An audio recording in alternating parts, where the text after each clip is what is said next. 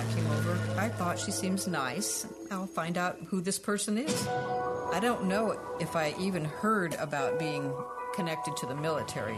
I'm not really sure when you told me, but it wasn't something that I could understand how the impact would happen. We both were resigned to the fact that we couldn't be out and that we had to really protect ourselves. I was able to build a secret passageway that went from our bedroom and the bedroom that was supposed to be my bedroom. We felt that we had to be closeted in our own home. I had a lot of anger about that. And it wasn't only our society, but it was the fact that Pat was in the military. I was asked to be the first Army National Guard chief nurse. That really rocked my world because I had no idea how I would continue on in this relationship with that long distance. But I knew I had to go. It was the top rung of my career ladder. When I got to the Pentagon, we frequently could not talk. We had to develop a code so that we could communicate when we thought lines were tapped. You were absolutely right when you were talking about the military. Just hate this oppression. It's hard for both of us. I love you for all of the tolerance that you exhibit. I get this huge cardboard box, and I started looking in it, and I said, oh no, I can't do this to her. I applied for a top secret clearance. I made the statement, I am a lesbian. I said, the Army is going to start discharge proceedings against you. And I was stunned, embarrassed, hurt. I had always believed that the Army took care of its own. And now they were coming after me. I said that I had to be a part of that. Sorry that I had to do that to you. I wasn't ready to come out until now. Please welcome Pat Thompson.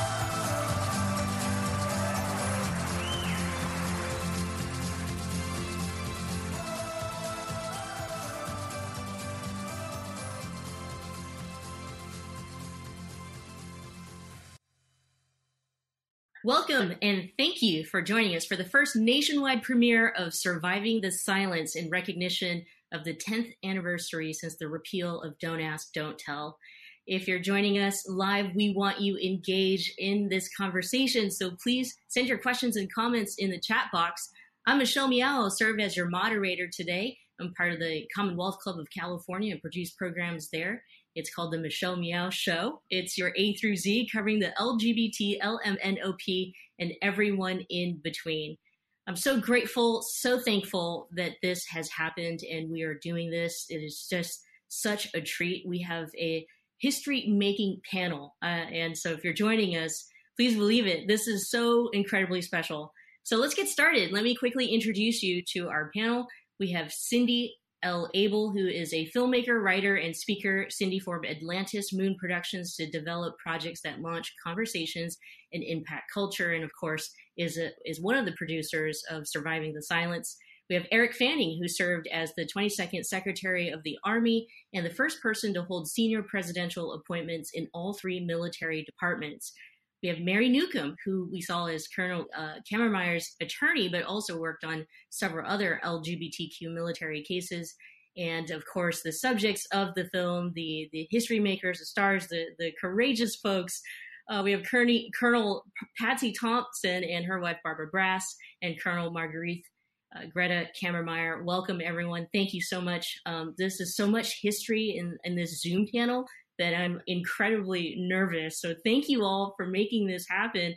I didn't think that we were all going to fit in this Zoom. I didn't think that we're all going to make it. So let's start with a question for all of you. We'll go one by one, but this nationwide premiere of the film, we're recognizing the 10th anniversary of the repeal of Don't Ask, Don't Tell. So there's a lot of reflection. There's a lot of going back. And although we're talking about 10 years after the repeal, some of us have gone through the pain, the trauma, the silence, and all the years leading up to the actual repeal. And so, what was a big personal takeaway from you as you're reflecting back during this time in looking, at the 10th anniversary of the repeal of Don't Ask, Don't Tell? We'll start with Colonel Thompson and her wife, Barbara. I know that what we remember so clearly when that happened was we were driving along in the car, and somebody called on our cell phone, our wonderful close friends, Barbara and Dick, and they said, "Have you heard the news?" And we had heard the news. And I'll tell you that driving along, I was driving, fortunately, because when I looked over to Pat, and she is always very stoic, and you could see a tear just kind of coming down her cheek when she heard that news, because it was so significant to her and so important to the nation and to the military. And really to everybody in this country. So, it was a huge impact. Colonel Thompson, do you have more to add to that? Just kind of your big reflection. I know it's the 10th anniversary of the repeal, but there's so much history even before.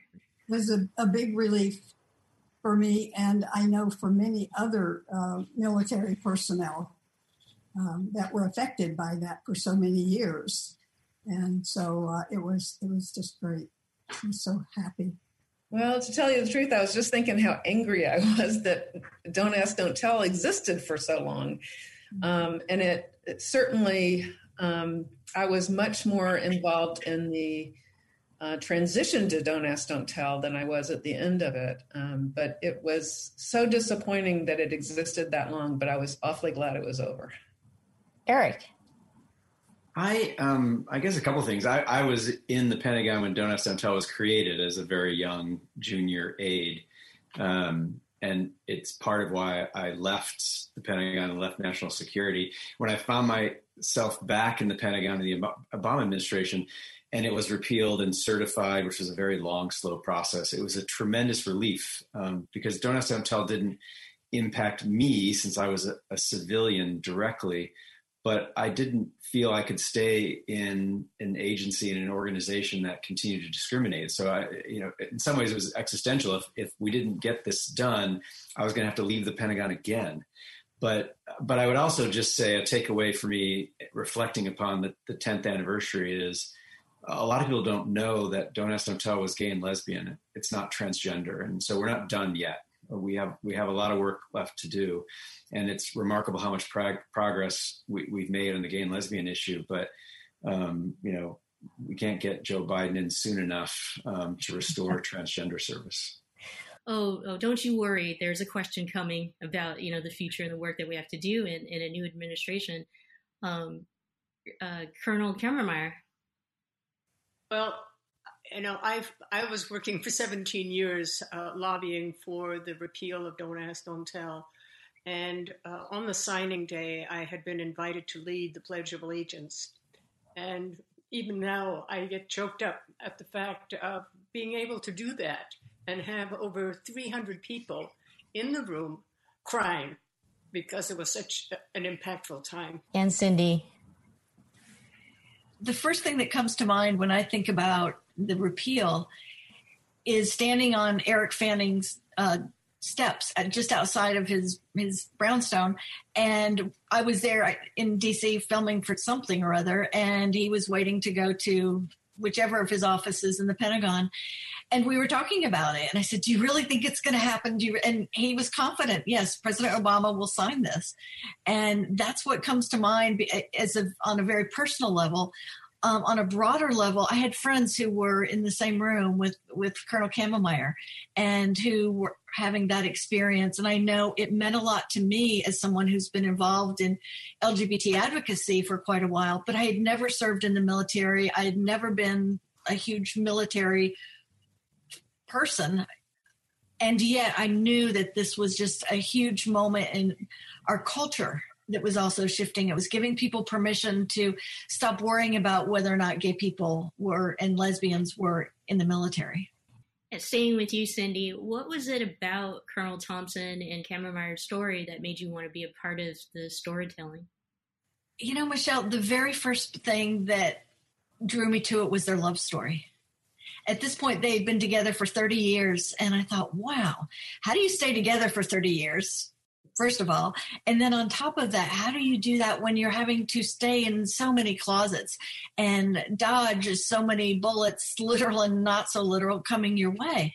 And so I was fascinated by that. And I'm a diehard romantic anyway. And so I was drawn to that. And then as I learned the history behind all of it, and I thought, wow, wait a minute. Colonel Kammermeyer had long been a hero of mine, and I had met her a couple times. And how do I not know this story? And so the more I learned about it, the more I learned the history. I thought, wow, we've got something that needs to be told, because there's so many people who were instrumental in helping change military policy and helping change culture so it would allow the policy to become repealed. And yet we will never know their names. We owe them a huge debt of gratitude. And so I wanted to make sure that we told at least one of the stories behind the story of our community achieving one more little piece of equality and justice. Absolutely. Eric, once Don't Ask, Don't Tell was repealed, a lot of folks were talking about how we'd have to implement training, education, and practices that made it, much more safe for service members to be out in the military. We'd love to hear your thoughts or anything that you have to add on what changed immediately, what changed over time, and what you feel the military culture is like now. Well, the process for repealing Don't Ask, Don't Tell was a very lengthy process and agonizingly slow in the eyes of many. But I think it was designed to purposely that way in order for the culture of the military to be ready when it was repealed. It really kind of felt like it had happened a long time ago when the certification finally took effect. Training is an important part of the military. This was a big aspect of ending Don't Ask, Don't Tell. And I was worried about, I had to go through early training because I was a senior appointee with military working for me. And I was instantly relieved in training because every single question that came in from senior uniformed leaders, can a gay do this? Can a lesbian do that? And the trainer just took that word out of the sentence and said, can a soldier do that? Can an airman do that? Can a Marine do that? And you just saw all these light bulbs go off across these leaders and realize, all right, that qualification doesn't matter anymore. It's about the person in uniform. And the military leadership is kind of interesting. What I saw happen when the repeal took place is it was no longer about gays and lesbians. It was about, if you were the commandant of the Marine Corps, it was about my Marines. I'm going to take care of my Marines. So it almost felt binary. So it was really, it was comforting to see how fast that changed. But you asked about culture. The military comes out of, the 18-year-olds that we recruit and assess come out of society. And the generals are debating one thing, but the 18-year-olds are decades younger than they are and come out of a different society, a different culture, and have different expectations. And so if you just talk to the senior uniform leadership, you're going to get one answer. If you go and talk to the 18-year-olds, they literally will tell you you're an idiot for thinking these things are an issue because they're just used to different things and they have different expectations.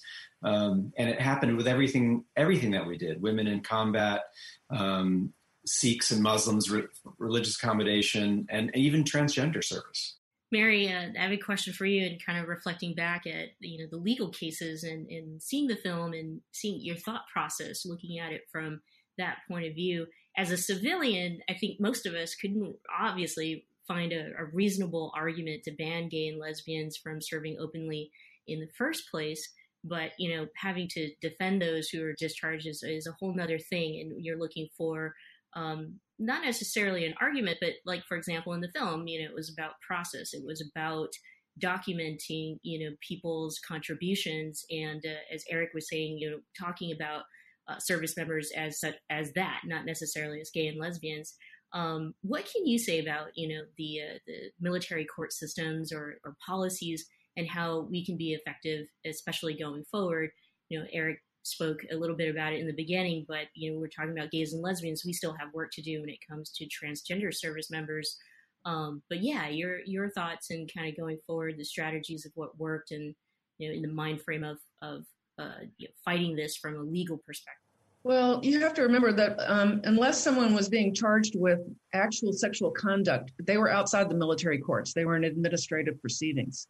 And the problem that I saw at the time, and I started working on this issue in the 80s when there wasn't as much attention, but the problem was to protect your client at the same time you were helping them achieve their goal. If for instance, they were being sent to Iraq and it wasn't just a concern that they would be in danger from the enemy. The concern was that they would be in danger from their unit. And unit cohesion was given as the main reason for the continuing existence of regulation barring gays from serving. And our approach was simply to break that down. What did that mean? And to try to obtain evidence that would show that the attitudes of military leadership, and you'll see, I'm sure all of you are aware of the sexual abuse and harassment in the Fort Hood. Military leadership plays a great big role in setting the tone and making sure that people follow those better instincts. And so it was very important for us to show that the existing regulation was based on prejudice, and that going forward, we needed to recognize that let someone serve, don't make it an issue, and that the unit will be better off in the end. And we did that in various ways. Colonel Kammermeyer, in the film, I know I'm just one of many folks who are inspired by just your courage, and it felt like there was never a moment in which you felt like you had to back down. Did you ever regret your decision to not lie? Did it ever? We didn't see that in the film. If there was ever a moment in which you thought that you or felt like you were scared or regret your decision to say and be who you are. I never regretted telling the truth. And what I didn't know and didn't understand was the impact that challenging a military regulation would entail. And I had this attorney who sort of tried to warn me that this was going to be a big ordeal, and was I up for it? And I ended up having an opportunity to meet her other client, Dusty Pruitt, who also challenged the military and who also ultimately ended up succeeding. But I asked Dusty, I said, would you do it again? And she said, in a heartbeat. And so, it's sort of like coming out. Once a person comes out, I have never heard anyone say, I wish I hadn't done that. Mm-hmm. Now, there may have been repercussions, but you never regret doing the right thing and valuing yourself as a human being. Thank you so much for that. We have a ton of comments from our audience and some questions, so I'm going to turn to that. Thank you, audience. And again, keep them coming. We want you involved and engaged in the conversation. Lots of Colonel Thompson and Barbara fans here as well. We have a comment. Thank you for this wonderful film. I served 22 years pre Don't Ask, Don't Tell, and during Don't Ask, Don't Tell. I'm currently also writing a memoir about it, so grateful for less silence. Another comment from our audience here. Thank you for telling your stories, Colonel Pat and Barb. You make us so proud. Hashtag PFLAG proud. Another comment. Such an important story to have documented. Congratulations on a wonderful film. And a couple more and some questions. But I want to ask mine first because there are so many Colonel Thompson and Barbara fans. All those years of silence and patience and what I would feel, as torment. If you have any advice or any words for those who still can't necessarily be out, who are still fighting, for equal rights and also for those of us in long-term relationships, in relationships that matter to us and can't necessarily be out about it. I could just say that it feels really good to be out after all those years of hiding my sexual orientation. When I came out to my family, I thought I would be nervous, but I wasn't. And they were very receptive. And so I felt so much better after that. But I was 80 years old at the time. Well, I also think that it's, as Greta said, we need to be who we are and share that as best we can. But there are situations where everybody has to figure out in their own personal life and their own personal story how safe it is and how safe they feel. Not that they would be getting accolades for coming out, but that their lives would not be in danger for coming out. So those are significant aspects of even today when we've come as far as we have. I know we've come a long way on one level, but we also have stepped backwards in the last 4 years so desperately. So we have a lot of catching up work to do. And that, to me, is an important factor in everybody's decision to come out. They need to know where their world, their personal world, stands on how safe they can be and how much risk they're willing to take. There's a question from our audience, and any of you can answer this, but PFLAG was mentioned in the film. Could you say a word about how PFLAG has made a difference in your lives? Oh, I could talk about PFLAG for days. We'll start with you then, Barb. Well, I knew about PFLAG years ago, and I would go to the Pride events in Sacramento and see the table and think, I love these people. I just think they're wonderful. They're fighting for my rights. I can't believe it. And there's a whole organization, a national and extended into the world organization that is fighting for my rights. And I never thought I could or would be a part of the organization. I thought it was for families, friends, parents of the LGBT community. And when we first went to a meeting and listened to a friend of ours talk about how he came out after being married and having children and shared his story, and we were at the local PFLAG chapter meeting, I realized everybody in the world has to attend a PFLAG chapter at least once to understand that everybody has something to learn, everyone has something to offer, and everyone has something to share. There's the dramatic changes we witnessed in the first year or two were a few mothers and grandmothers of LGBT grandkids or children going through their learning and growing and changing process. And they went from crying at every meeting to laughing and embracing their children and embracing all of us as the community and learning so much and offering so much. So yeah, PFLAG is a phenomenal organization. And if you all out there have a chance to go to at least one meeting, you'll know what that's about. It's well worth it. And I got my best education about transgender people from some of our members there who spoke openly to us and answered our questions. It was great. Anyone else want to add? PFLAG?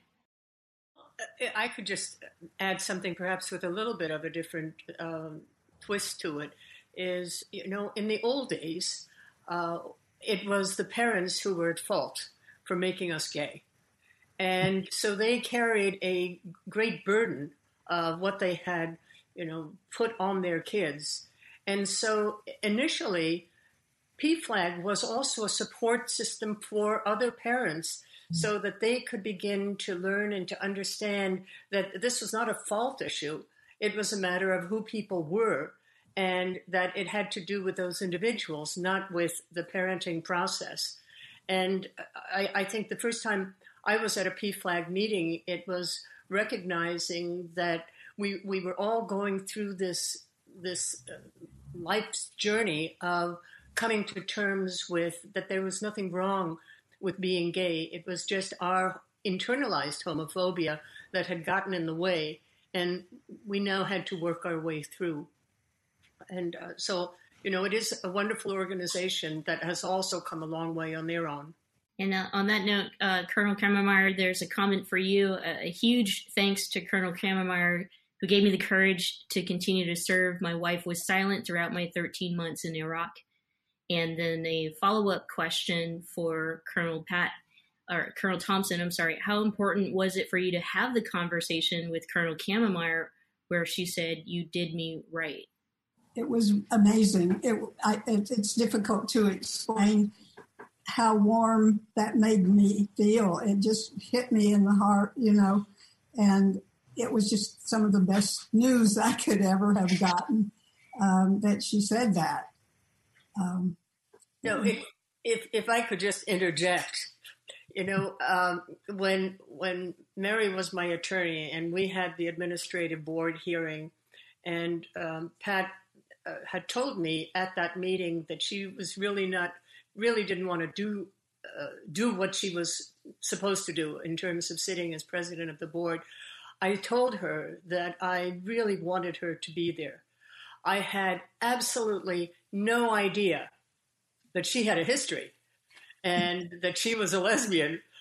And I'm really grateful for that, because I don't know that I would have felt comfortable in putting her in such an awkward position. But I mean, it was because of Pat's openness that my attorney was able to do her job. So we were ultimately able to succeed. And so there is this link that we have in one another's lives that one is very contingent upon the other. And I know I am forever grateful. A question for Cindy from the audience. Were you ever conflicted judging the actions that were taken decades ago through today's lens, judging history by today's standards, sort of thing? I don't feel that Surviving the Silence really judges anything that happened. I'd like to think that I presented an opportunity for Greta to share her experience, for Mary to share her experience, when it came to the trial, and for Pat to share hers, and for them to revisit it some 20 plus years later. I do know that, the lens through which I look is the lens through which I look. And I will admit that early on, when I first heard, the very first time, when Barb was telling me their story after a screening of my first film, Breaking Through, I did feel judgment. And I thought, oh my God, how on earth could anyone have done that to one of their own? And fortunately, I was eating something, so I didn't spit those words out. But then as I learned more, I started to realize that what Pat did was actually the best thing. And Eric Fanning talks about that in our film. And I wanted to present that because I do think that today we look at what's happening through today's lens, right? Especially people who didn't live through that period of time. And so I wanted to present the facts, if you will, and to have them interpreted or explained by someone who has seen the benefit of what Colonel Kammermeyer did, what Mary did, and what Colonel Thompson did. Some in front, some behind the scenes, and then now someone who has experienced firsthand the benefit of what they did. So I don't feel like I was judging any of it, honestly. I have a really important question for all of you, and we'll start with Eric, and that's, gosh, when Don't Ask, Don't Tell was repealed, it seemed like a summer of love or something, that we were just going to continue on, this progress and keep going and keep going and keep going. But obviously the last 4 years has been a different story for LGBTQ rights and our movement. And so curious to know how this administration, this outgoing administration, or the last 4 years has impacted you, Eric. Well, that could take the rest of this session. But on this specific issue, if we go back, I remember when the president tweeted about ending transgender service, and I was still kind of recovering from my 8-year run in government, and I closed the computer. I was trying not to work very hard in 2017. Closed the computer, took a shower, shaved, put on a suit because I knew it was going to be a busy day because we had to fight this. It's hard to go back permanently on some of these things. He had the power to end the policies that we put in place in the Obama administration. But it's an interesting, if you go all the way back to segregating the military by Truman, we think these are debates about whether or not we can allow people to serve, when in fact they're really debates about having policy catch up with reality. Blacks were already serving in the military. Women had been dying in combat before we opened up all positions to women. Sikhs have been allowed to wear turbans on and off again for many, many years in this military, certainly the British military. There was a Sikh who was the Minister of Defense of Canada. It's the same with gays and lesbians. It's the same with transgender. They're already serving. And that's, part of the educational process for the uniformed leadership. And when you bring them along and you introduce them to people in the uniform of their service that they're leading, and they realize, I'm not deciding, having a conversation about whether they can come in, they're already in, and I'm responsible for them. These are my people. And so I think it was very disruptive, certainly for the transgender Americans who are serving, to go through what this president did to them. But it's disruptive for the units and for the leadership as well, because they had processed, I've got really good soldiers, sailors, airmen, Marines that are transgender and are serving, and they've made this commitment to their country. So who are we to say that they shouldn't? So I we had shown that transgender service wasn't an issue. It wasn't something that just in and of itself should preclude you from being able to serve, and it had moved forward and it had developed the training and had done all the research on the medical issues and training issues and deployment issues and so forth. And so I think it'll be easy to unwind, but it's been very disruptive for those Americans who are serving, transgender Americans. And it was really hard to watch, I'm sure, for all of us. Mary? On the same question? The same question. Yeah, we'd love to hear from all of you on this question. Just kind of, if we're reflecting back at the 10th year anniversary, it's something to celebrate, this big milestone of this policy being repealed. But at the same time, this outgoing administration over the last 4 years has impacted all of us in various ways. And so we'd love to hear how it has impacted you. Mary? Well, the 4 years is almost over. I know. We can sigh of relief, and we'll talk about, what we're hopeful for the next 4 years. But how was the last 4 years? What was it like for you?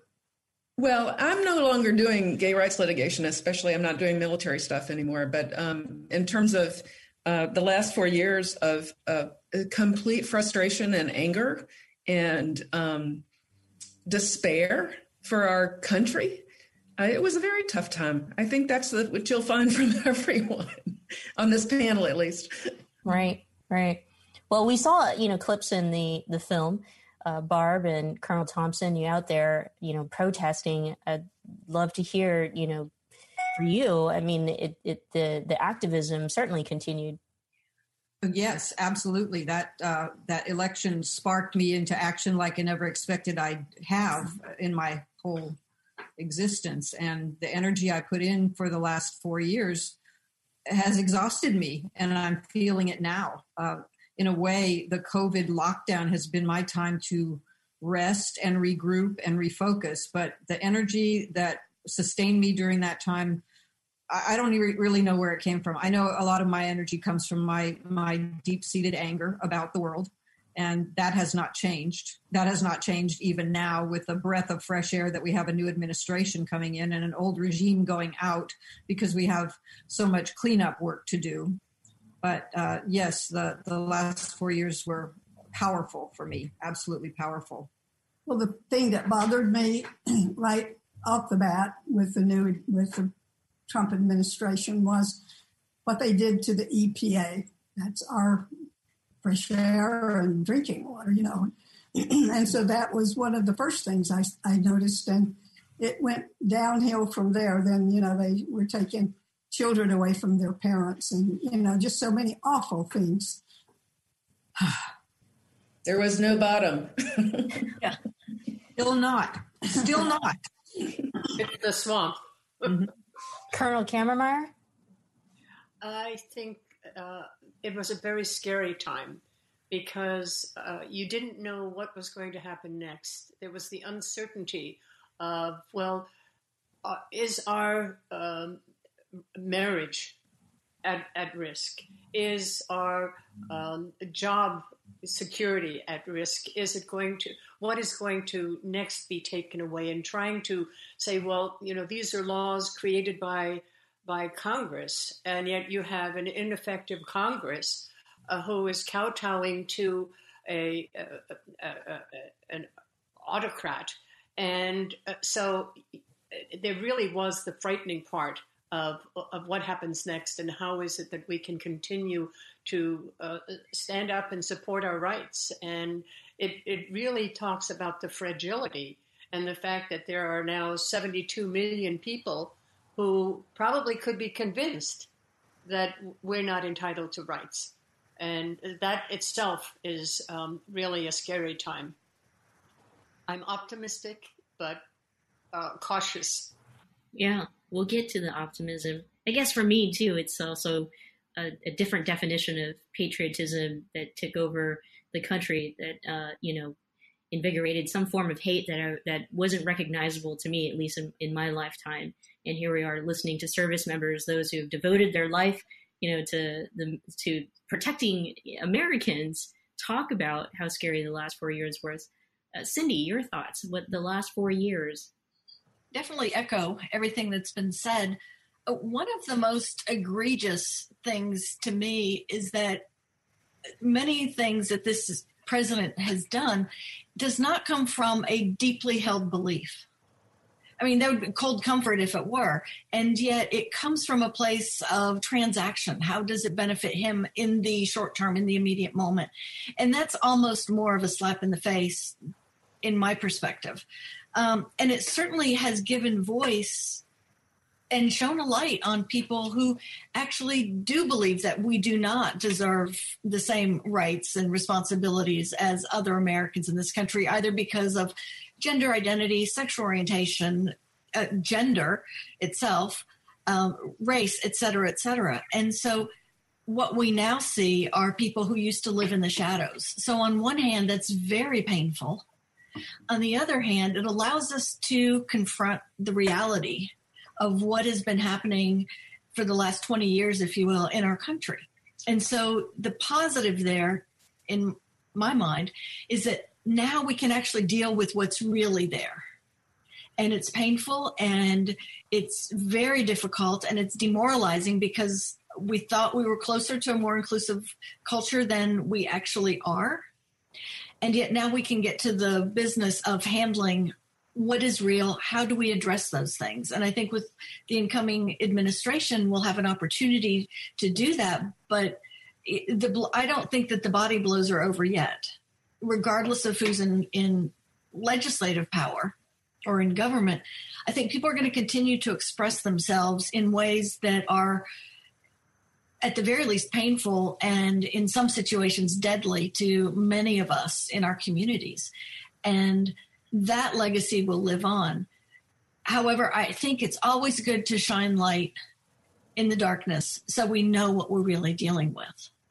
And by doing that, there are people who, like Colonel Pat and like Barb, who never were activists at this level before, who said, that's it. I cannot let my country go any further toward decline. And other people who are engaged and have stayed engaged because of what we've seen. And as much as I would have loved to have a President Hillary Clinton for so many reasons, I doubt that people would have been as engaged as they are now and will hopefully continue to be when we have President Biden and Vice President Harris. We will get to our thoughts on the incoming new administration soon. We're going to turn our attention to our audience. Thank you so much for the comments and the questions. We're getting so many. Here's a question. After January 20th, the Biden-Harris administration has so many important things to do to get our country and our democracy back on track. What would you like to see as the items to be on top of their LGBT agenda? The Equality Act. Pass the Equality Act. I agree. It's one of the many. And then open transgender service, open military service to transgender folks fully and completely, as it was when Eric Fanning was working for the Department of Defense. Eric, anything to add to that? Well, there are actually well over 100, if not hundreds of executive actions and departmental actions that this administration has taken the last 4 years, some small, some large, that impact our community across virtually every single agency. And so I would like to see them return those as quickly as possible. But that's an issue that we face with our government right now. Is Congress is so divided and some would say dysfunctional that instead of passing laws that really codify progress, it's executive actions. And the great thing about them is that the President Biden will be able to do that, but they're not as solid as something that's passed in law. So I would like to see them, that they've got this list. Transgender service is certainly one of them. All of the things that they have in their power to do by executive order to return us to where we were just 4 years ago, but work to try and get things passed in law, which is going to be difficult. We got the White House back, but the Democrats, the margins in the House have gone down. I don't know what's going to happen in the Senate, and there's not a lot of bipartisan spirit and spirit of compromise going on right now. But there are hundreds of things that a new President Biden, and new cabinet members and agency heads can do to not only overturn what's happened in the last 4 years, but move us forward beyond that. Anyone else? I always kind of liken the last 4 years to what happens when the sewer explodes. The cleanup is phenomenal. That's what we're dealing with now. So you can't clean it all in one day or with one wipe. It takes a lot. It'll take a long time. Eric said it so well, and he knows the backstories of some of these things, the in and outs of all the military and governmental changes. But just from a perspective of a civilian looking at our country right now, that we have a huge cleanup effort to work on. And I'm hoping that, as Cindy said, that people are engaged enough and our story, maybe people who need to see it, who are on the side of those who would do us harm, might change their heart and their mind. And that's really what I'm hoping.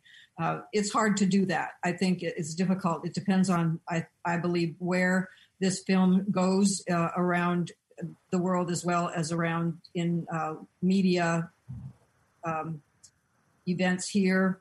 Whatever happens, we need to show people that we're all human beings trying to live a happy, healthy life. And we're just one little story of that. So if somebody who needs to understand that we are not the enemy and we're not to be eradicated, then we've made a huge impact.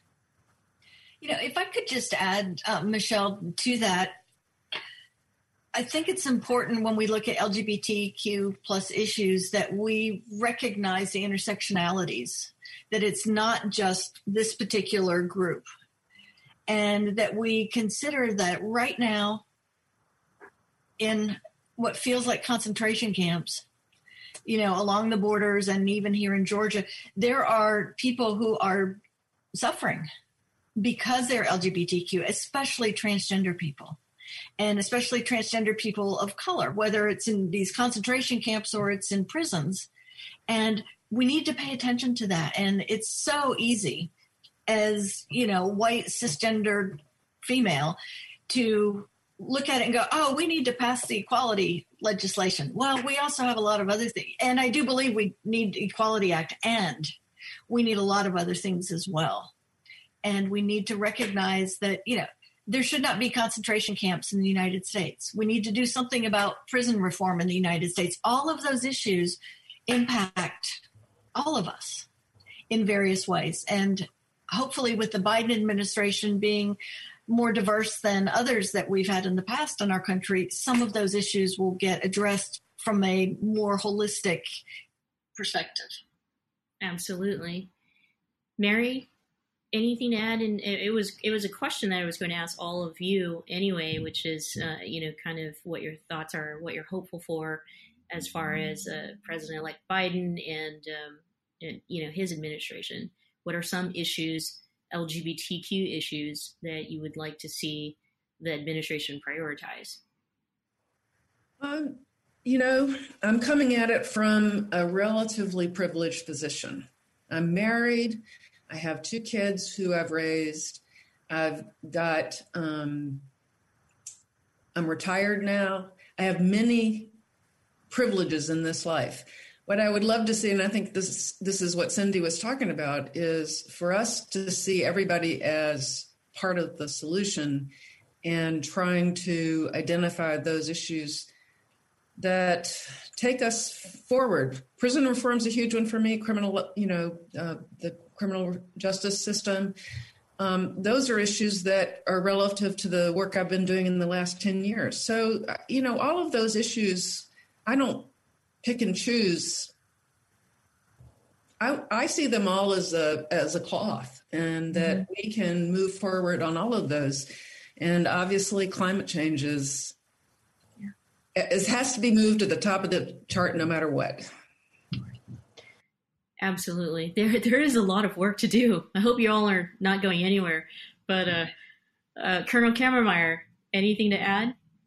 Kind of your feelings and what you'd like prioritized?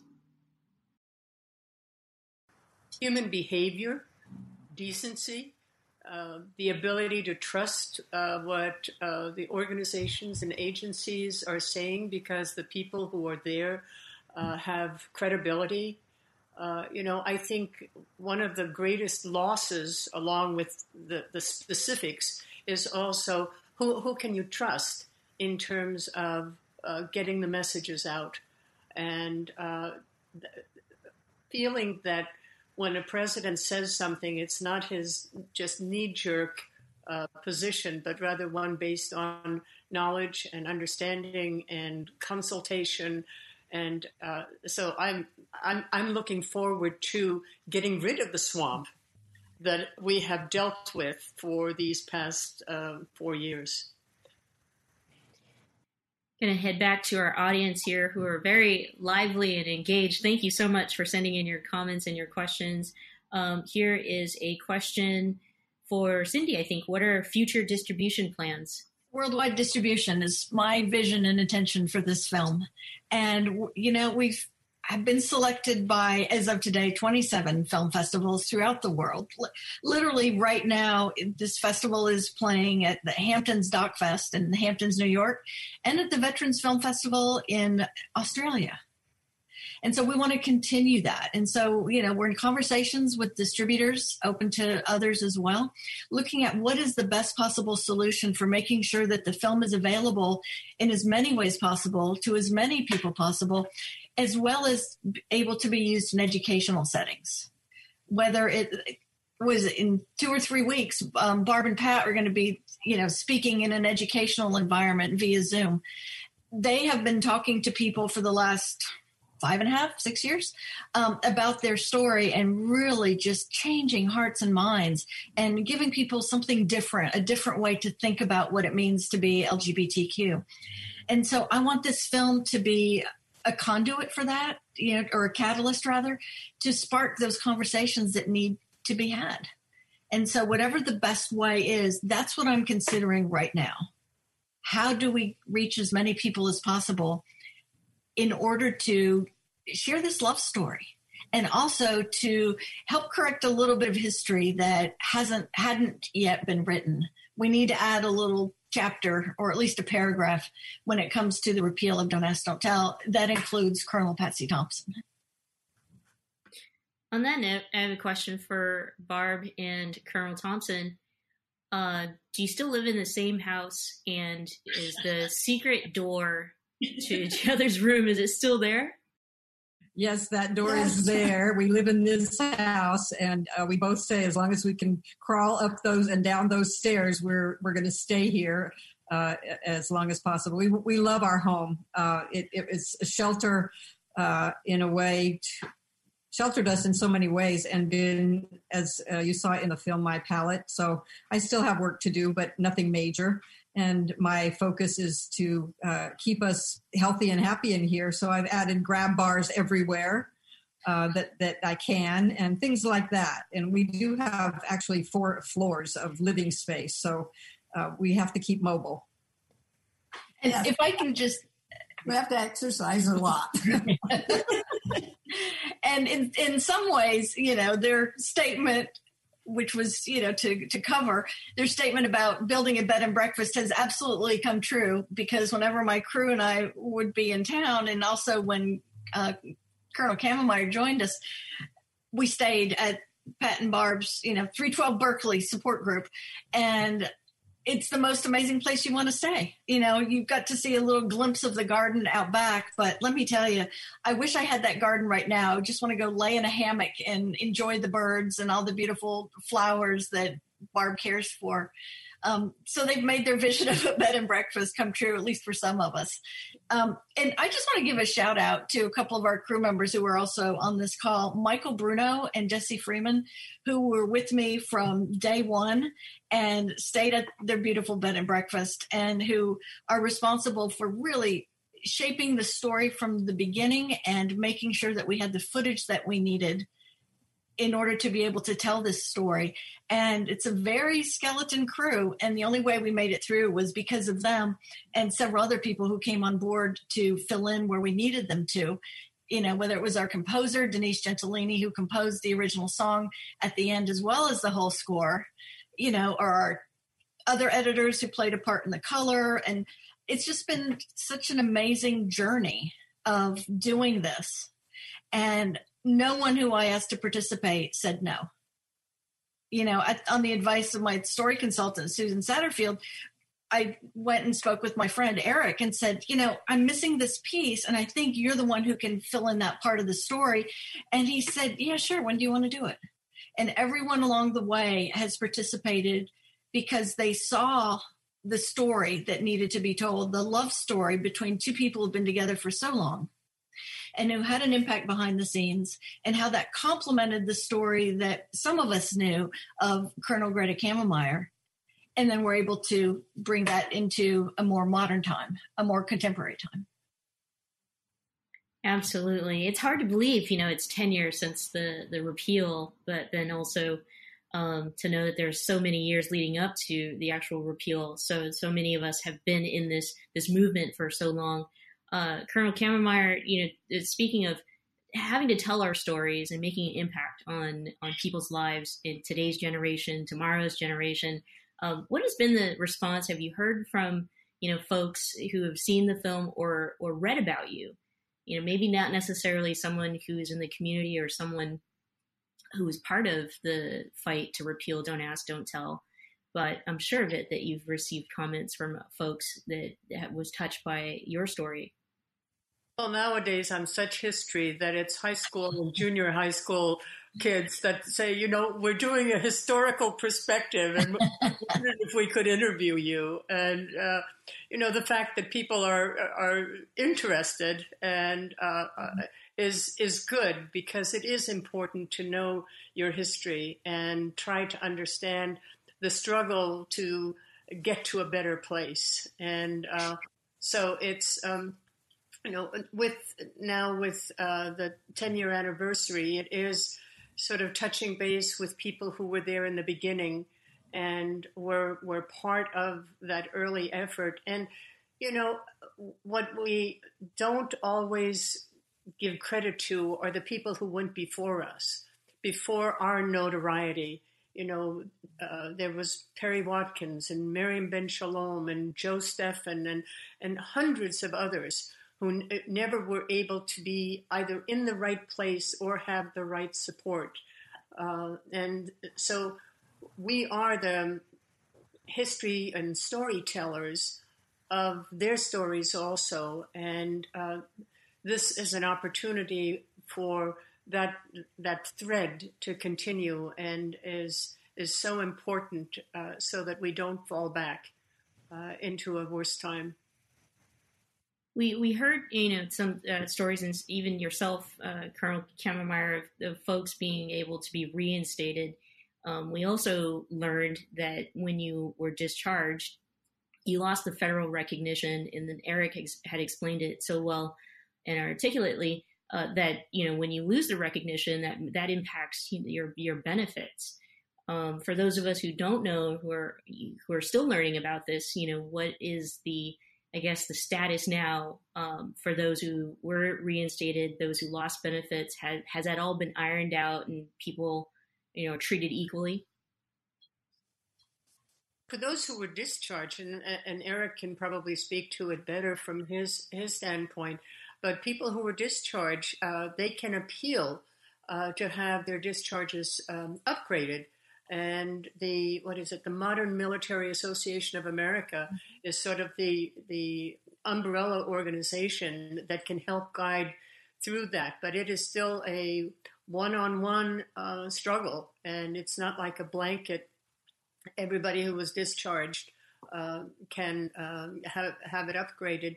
And also that was the time when it was considered a mental illness, and therefore it was a pre-existing condition, or instead of being post-traumatic stress, that, there were all of these other circumstances that really need to be reevaluated in terms of reinstatement of individuals who had less than honorable discharges. And Eric, I defer to your expertise. There's a lot of support to change the status, the discharge, to upgrade the discharge status. But part of the problem is there's not a database you can go into and find everyone who is discharged because they were gay or lesbian. In many cases, commanders, the system found some proxy reason to discharge gays and lesbians, knew they were gay and lesbian, went after them under some other pretext. And so it's coded in the system in a whole series of different ways. There's no way to go in and if Congress were to say, change the discharge status of everyone who was discharged because they were gay or lesbian, there's no way to do that. It really has to be done from the top down and the bottom up. As Greta said, you can appeal that. And the system is very welcome to that now. It took a long time to get there, but we can't find all of those people on our own because it's not a nice and clean history. A lot of people were chased out under other reasons, other pretenses, because they were gay and lesbian. But it didn't. That's not what shows up in the record for why they were discharged. Thank you for just clearing that up. And that was definitely a question after you see the movie. It's like, what happened to so many others? We have a comment from our audience. Thanks to all featured for the service you've given to our world through your lives. Thanks to Cindy Abel for continuing to take on vital issues, including in our Italian film, Bullied to Death. We also have a question actually for Cindy. Did you have trouble getting B-roll or footage from the current administration? Fortunately, we didn't have to go to the current administration. Almost all of what we used from the current administration, it was news related and is considered in the public domain. Other things we had to go and get the clearances for, but it was no different than getting them for anything else, fortunately. A question for Barb and Colonel Thompson. Colonel Thompson coming out at 80 years old.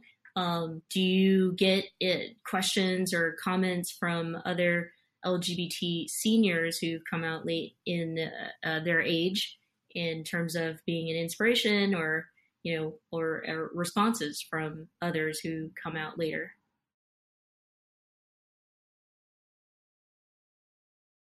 Not really. I don't know any others. Do you know any others, Barb? Well, a lot of our friends are in the age group of between my age and Pat's age, and nobody has had a similar experience of coming out to their family at an older age that we know of. They're either not out at all still, and they're in their 60s to 90s, or they've been out for a while and survived that in a positive or semi-negative way. So not really. I do have a question, though, that I haven't been able to ask. And it's a question of Cindy, if she had any surprises during the course of this time, 6+ years of filming and all the events and all the everything that happened. Were there any surprises that came up for you? That's a good question. I have to think on that one a bit, Barb. Nothing. I mean, everything was new and unfolding. I knew enough about their stories and Colonel Camelmeyer's stories, and then I knew what we needed Mary to talk about, what we needed Eric to talk about. So on one hand, there weren't any surprises, but there was a whole lot of new information. And that's the beauty, I think, of a documentary, because you start down a certain path, and then along the way you realize, wow, we need to weave this in, and what I thought was important at the very beginning may not be as critical. It's still important, but it's not as critical as new information. And we had kind of a happy surprise or a happy accident in that it took us about a year longer to complete the film than what we had foreseen. And so the end changed, because if you remember at the end of the film, Barb says something to the effect of, we're not just walking off holding hands into the sunset. Well, that was going to be the end pretty much. And then came 2016, and they ramped it up to a whole new level. And so when you have two folks who become activists at this point in their lives, you can't just go, oh yeah, that's nice, and not film it. No. So then we extended a little bit more and made sure that we captured their further transformation. And our producer, Mark Smolowitz, commented to me once that you can really see on film the transition of the early interviews with Barb and Pat and the way that they shared their stories to now, and just the confidence and the power that they exude, which I'm sure on some level comes from having been out for much longer and out to the world and gaining the strength that comes from that, which then can inspire other people to go and do likewise as they're able. As we're winding down on our amazing talk in the film, it's been incredible. This has been so great. I couldn't have been at a better place, for the 10th anniversary of the repeal of Don't Ask, Don't Tell. And then as we head into 2021 with a new president and a new administration and his team, hopefully, right? We're hearing all the good news of the individuals and folks that he's putting together for his team. I think the last question is really about, this film, Surviving the Silence, what we learned from it, what you learned from your entire experience and your movement, and kind of what you hope people take from it when they see it, and how that applies to the hope for 2021 for, continuing to do the work. I'll begin with Cindy. What do I hope that people take from it? I hope that we all take from it, and what I'm reminded of when there are dark days, and have been dark days personally in the last year, is that Pat Thompson showed us that even when things look like there is no way, we can do what Congressman John Lewis, who had been my congressman, used to say: we have to make a way out of no way. And she did that. And every single act that we take, as small as it can seem in the moment, can really have an impact and ripple out into the world. I'm sure when she was having to, go to Washington and discharge her now friend, she wouldn't have imagined that now her story is a platform for shining light on what's possible in the world.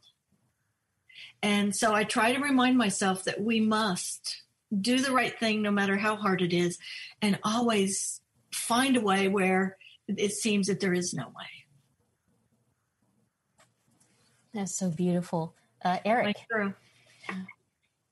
I guess what I would say is, as we watch this story, to remember that we don't know other people's stories. We don't know what's happening in their lives, what the full story is, what's happening behind the scenes.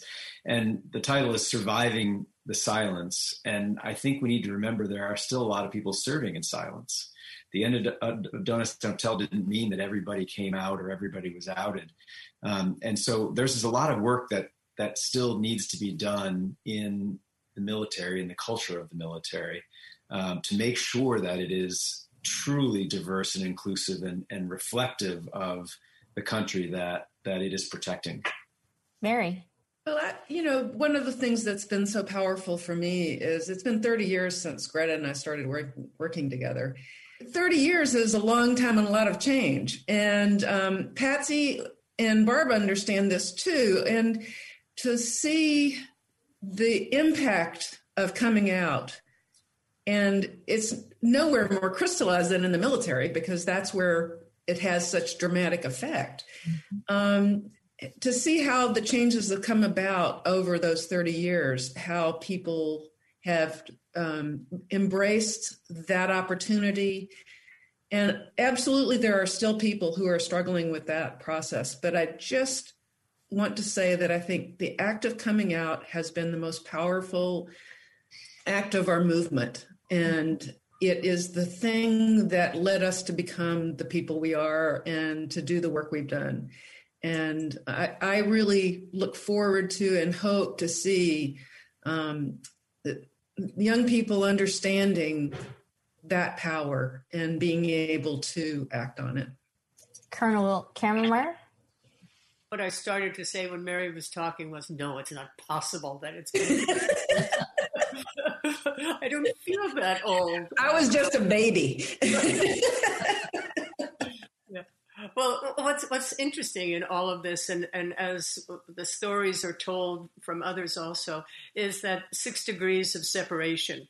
And, the 6 of us have now, sort of melded into one family, because there is such an interplay of what our experience, and we have learned what other people were doing at the time things were taking place. And so it's the building block that is like, well, there were so many things that were going on. And then what it melded into was this repeal of Don't Ask, Don't Tell, which we now celebrate on the 22nd. It'll be 10 years since that signing ceremony, where for the first time it felt like a vindication of all of the work that had gone into it. Not to say that it wasn't horrible to begin with, because we lost over 14,000 were discharged from the military during those years. But it still is to say that there was a movement. Change did occur. Women had gotten the right to vote. Now we have the right to serve in combat where we're capable. And so it's the little pieces that build upon one another until there is a full house. You're all making me want to cry.